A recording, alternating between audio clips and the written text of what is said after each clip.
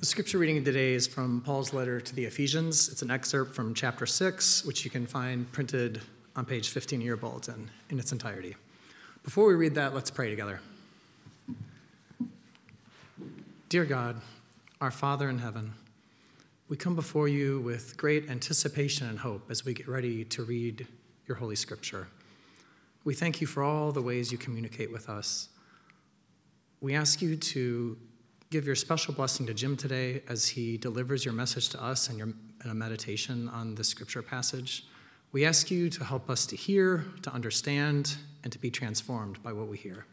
We thank you for these blessings. In Jesus' name we pray, amen. Starting with the 10th verse. Finally, be strong in the Lord and in the strength of his might.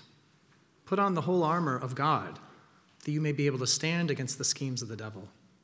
For we do not wrestle against flesh and blood, but against the rulers, against the authorities, against the cosmic powers over this present darkness, against the spiritual forces of evil in the heavenly places. Therefore, take up the whole armor of God, that you may be able to withstand in the evil day, and having done all, to stand firm. Stand therefore, having fastened on the belt of truth, and having put on the breastplate of righteousness, and as shoes for your feet, having put on the readiness given by the gospel of peace.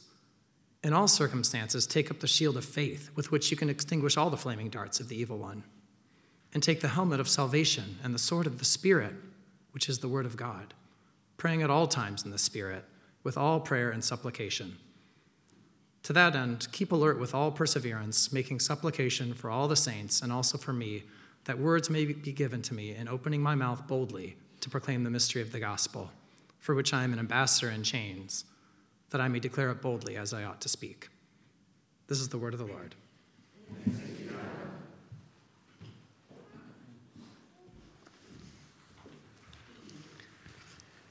Many of you know that every week here at Geneva, a few minutes before our worship service begins, we have a little gathering up here in front where the musicians and worship leaders for the day pray together. And so some of us are there every week and others rotate in and out. And we've kind of had a little running joke happening in these gatherings for the last few months. Before the worship leader prays, I often say, could you pray for the preacher today? And then the worship leader says, who is that? And then I say, it's me. Pray for me. And one reason I've been doing this is really based on the scripture that we just heard and that we've been listening to over these past several weeks. At the end, have you noticed that the Apostle Paul asks for prayer for his own preaching of the gospel? I figure if it was good enough for Paul, I probably should do it too. So today we're looking at this text one final time on the armor of God, and we're considering the last piece of the armor, the sword of the Spirit, which is the word of God, Paul says.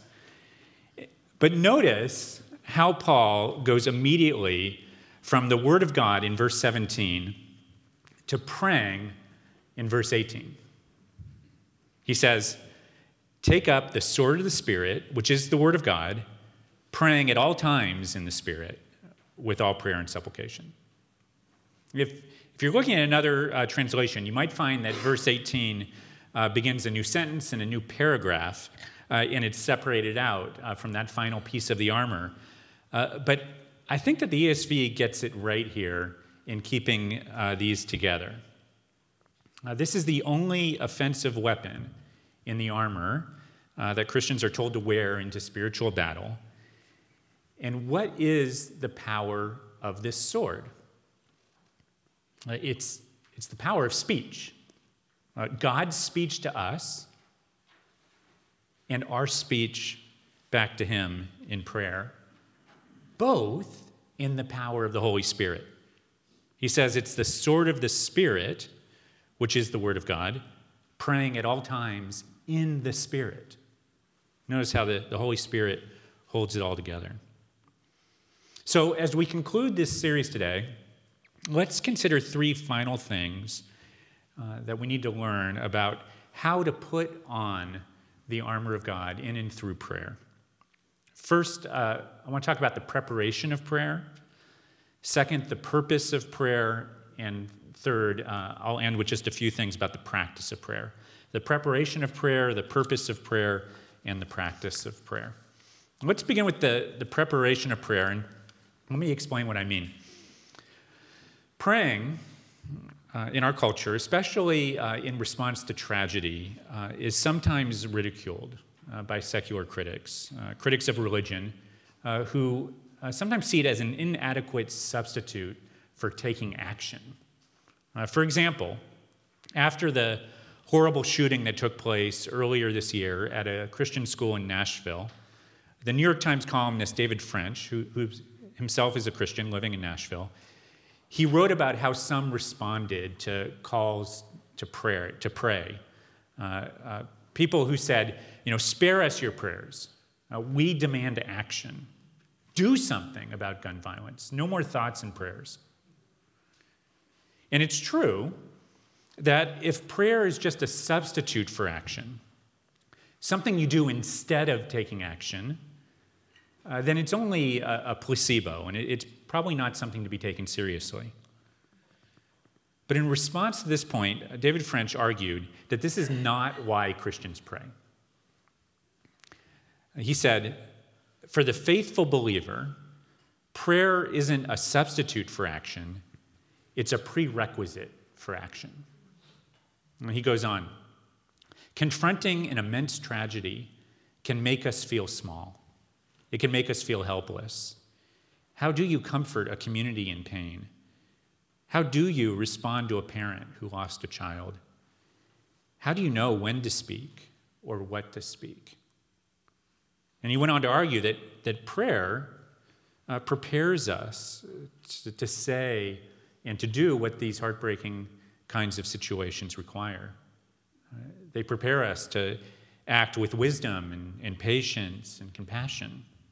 Prayer grounds us in God's eternal presence before we move to serve others, before we speak, before we organize. In prayer, we bring our needs to the creator of the universe, the one whom Christians believe has more power to bring change to this world than any president or congressman. And in prayer, we open ourselves to be changed in relationship to him. Especially in response to tragedy, prayer is a tangible act of faith that helps us to express grief, but also hold on to hope, and to do both of those together. And throughout our study of the armor of God, we've seen especially the way in which those two things are held together, how both grief and hope can coexist. We see this first in the realism in Paul's description of the armor of God, the setting of the armor of God, with the recognition that we live in a broken and suffering world. There are spiritual forces of evil at work, he says. But second, as we've seen over and over again, there's a strong hope that the armor reminds us of, that there's a hope that comes from outside ourselves. The gospel message that Jesus died and is risen again offers a source of light and life no matter what trouble we may face. Now, this is why the only offensive weapon of the armor is the Word of God. It's the message of the gospel as it's revealed in the Scriptures. When you take this sword in your hand, you're ready to engage the spiritual battle. But as we've seen, it's a very paradoxical kind of battle, because the emphasis isn't on what first that we do, but on what God has done for us that enables Christians to stand firm. And the ultimate victory is already won in the death and resurrection of Christ. And so Christians go to fight with the gospel of peace.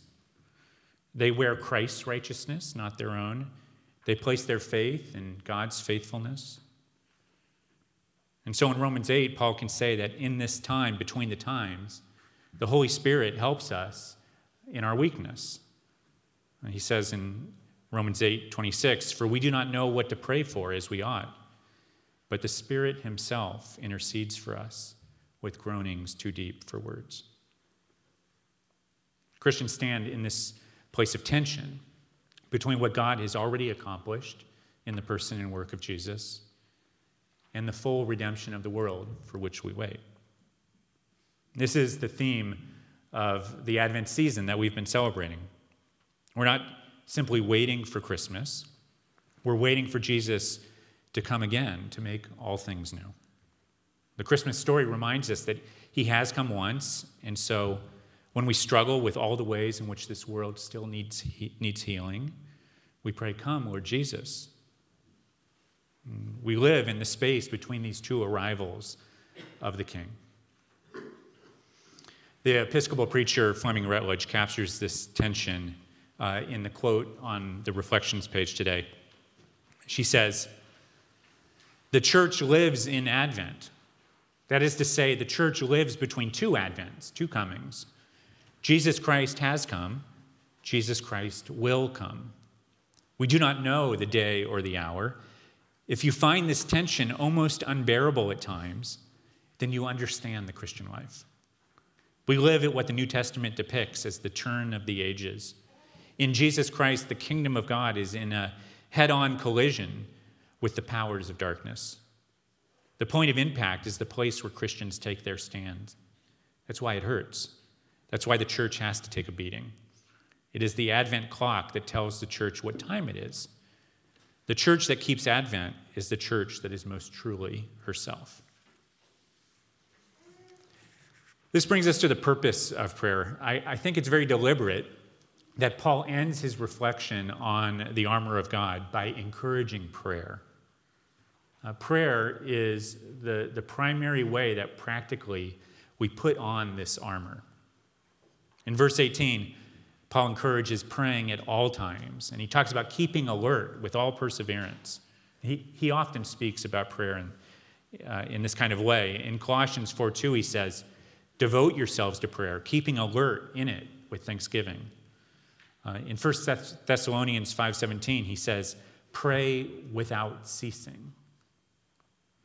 Praying for Paul is a way of staying awake, keeping alert to what really matters. It's not just or only set times of prayer, but it's something that's woven into the whole of life. It's more of a lifestyle of prayer, an orientation of our lives towards God. And this fits with what we've seen about the armor. In a troubled world, we're told to direct our hearts and our minds toward all these reminders of what God has accomplished for our salvation in Christ, his truth, his righteousness, his peace, and to wear them, to put them on, to put on Christ. And prayer is like a compass that helps you to orient your life towards these deeper truths. And this is especially important when life feels unstable or insecure. For times like we are living through today as a world, as a society. The historian Kyle Harper has written extensively about the life of the early Christians in the Roman Empire, living in the midst of plagues and political turmoil.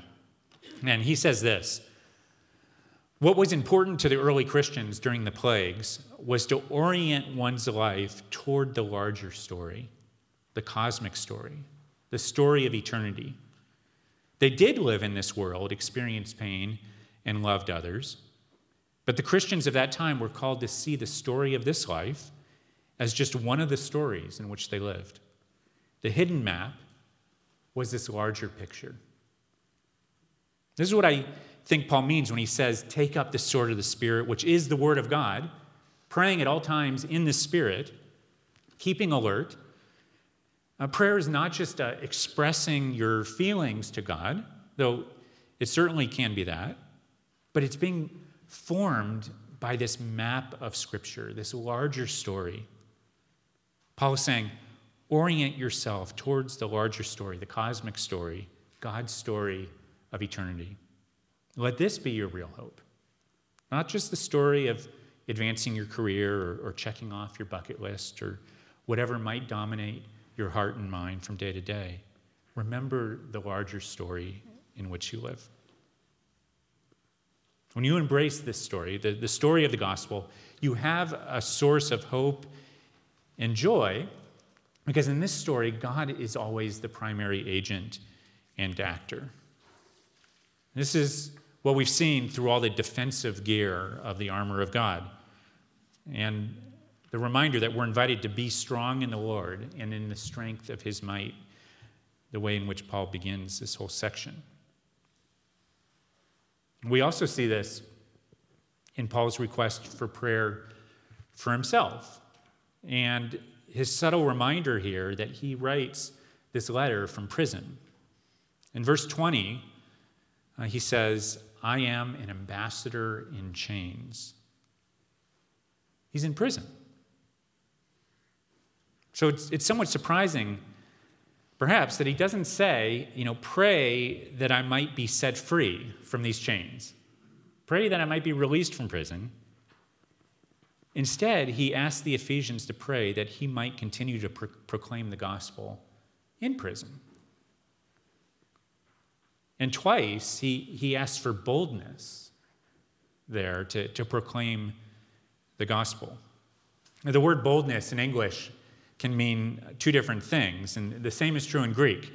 Boldness can mean especially clear, like bold-faced type, but boldness can also mean, to be courageous. And I think Paul wants both of these things. He's seeking clarity about the message of the gospel and also the courage to keep proclaiming it.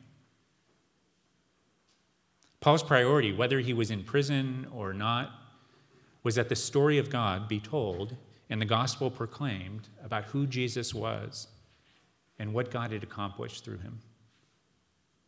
It's not that he wasn't suffering in prison, I'm sure, but he believed that God could accomplish his purposes even in those difficult circumstances. And he asked the Ephesians to pray to that end. This is also an invitation to view our own lives and our own circumstances in this kind of way. How might we pray like Paul when we face sickness or trouble, praying not first and only for healing or peace, but for boldness to proclaim the mystery of the gospel in the midst of our circumstances, or whatever they may be? How might we ask God to create opportunities for the gospel to shine out even when we are in darkness, to use even our hard circumstances to reveal the beauty, the compassion, the grace of Jesus? I think you can only really pray like this if you believe in the message of Christmas that we look forward to, that God came to bring life and joy to the world despite our circumstances, despite human injustice and sin, that he has not left our world alone, he has not forsaken us, but he's always moving near to us, moving towards us in his grace and his compassion.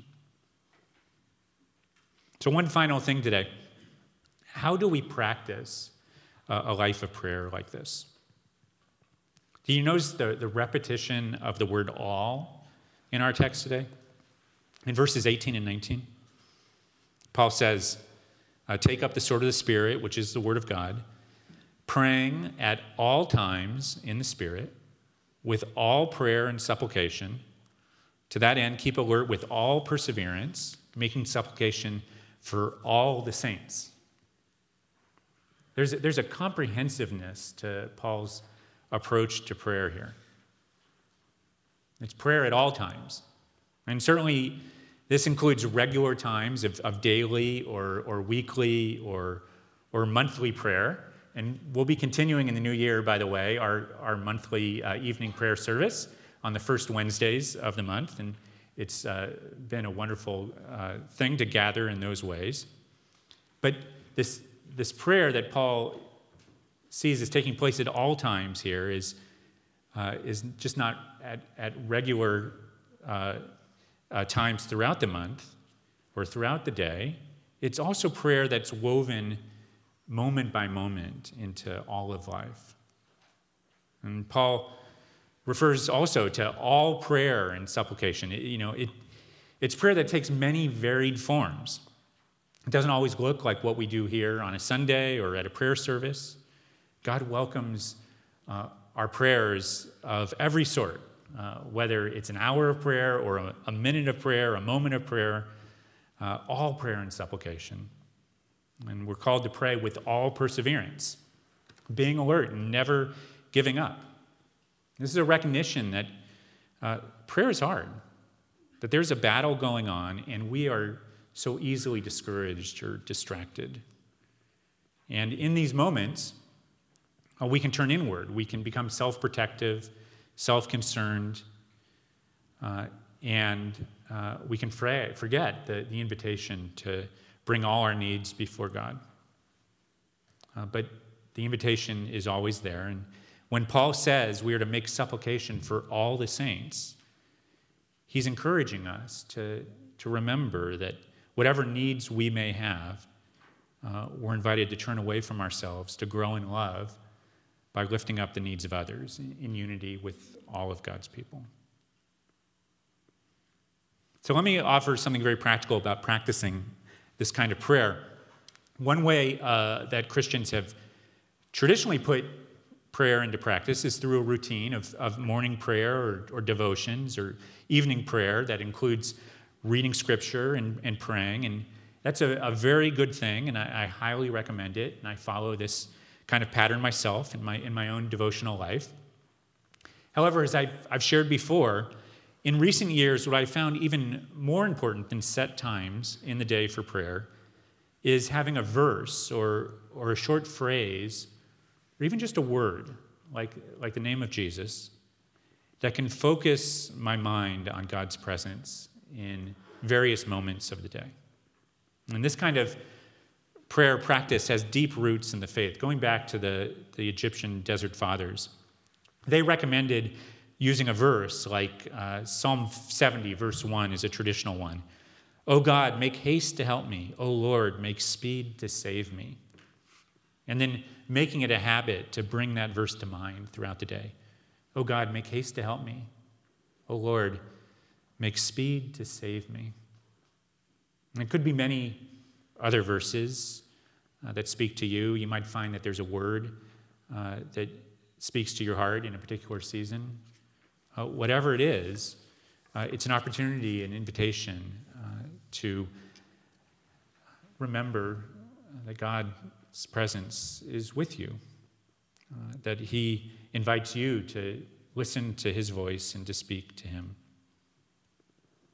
When we think about the practice of prayer in this way, rather than simply as a religious duty, it has the power to engage us in new ways.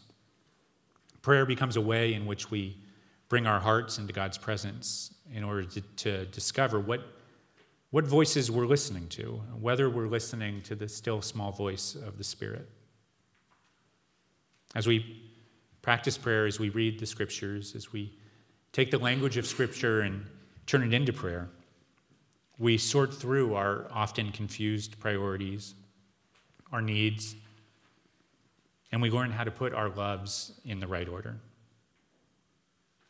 And when we are clear that the one thing that is necessary for us above all else is to know God's love, to love him in return, then we can let go of the many things that make us anxious and troubled in order to rest in God's gracious presence, to stand firm in the ups and downs of life. This is what Jesus promised his disciples. In John chapter 14, he promised not to leave his disciples as orphans. He said he was going away to the Father, but that the Father would send the Holy Spirit. And he says this, "The Helper, the Holy Spirit, whom the Father will send in my name, he will teach you all things and bring to remembrance all that I have said to you. Peace I leave with you. My peace I give to you. Not as the world gives do I give to you. Let not your hearts be troubled, neither let them be afraid." As we await Jesus coming again, friends, This is the assurance that he gives us, the peace that he offers. Do you believe this? Let's believe it together. Let's pray.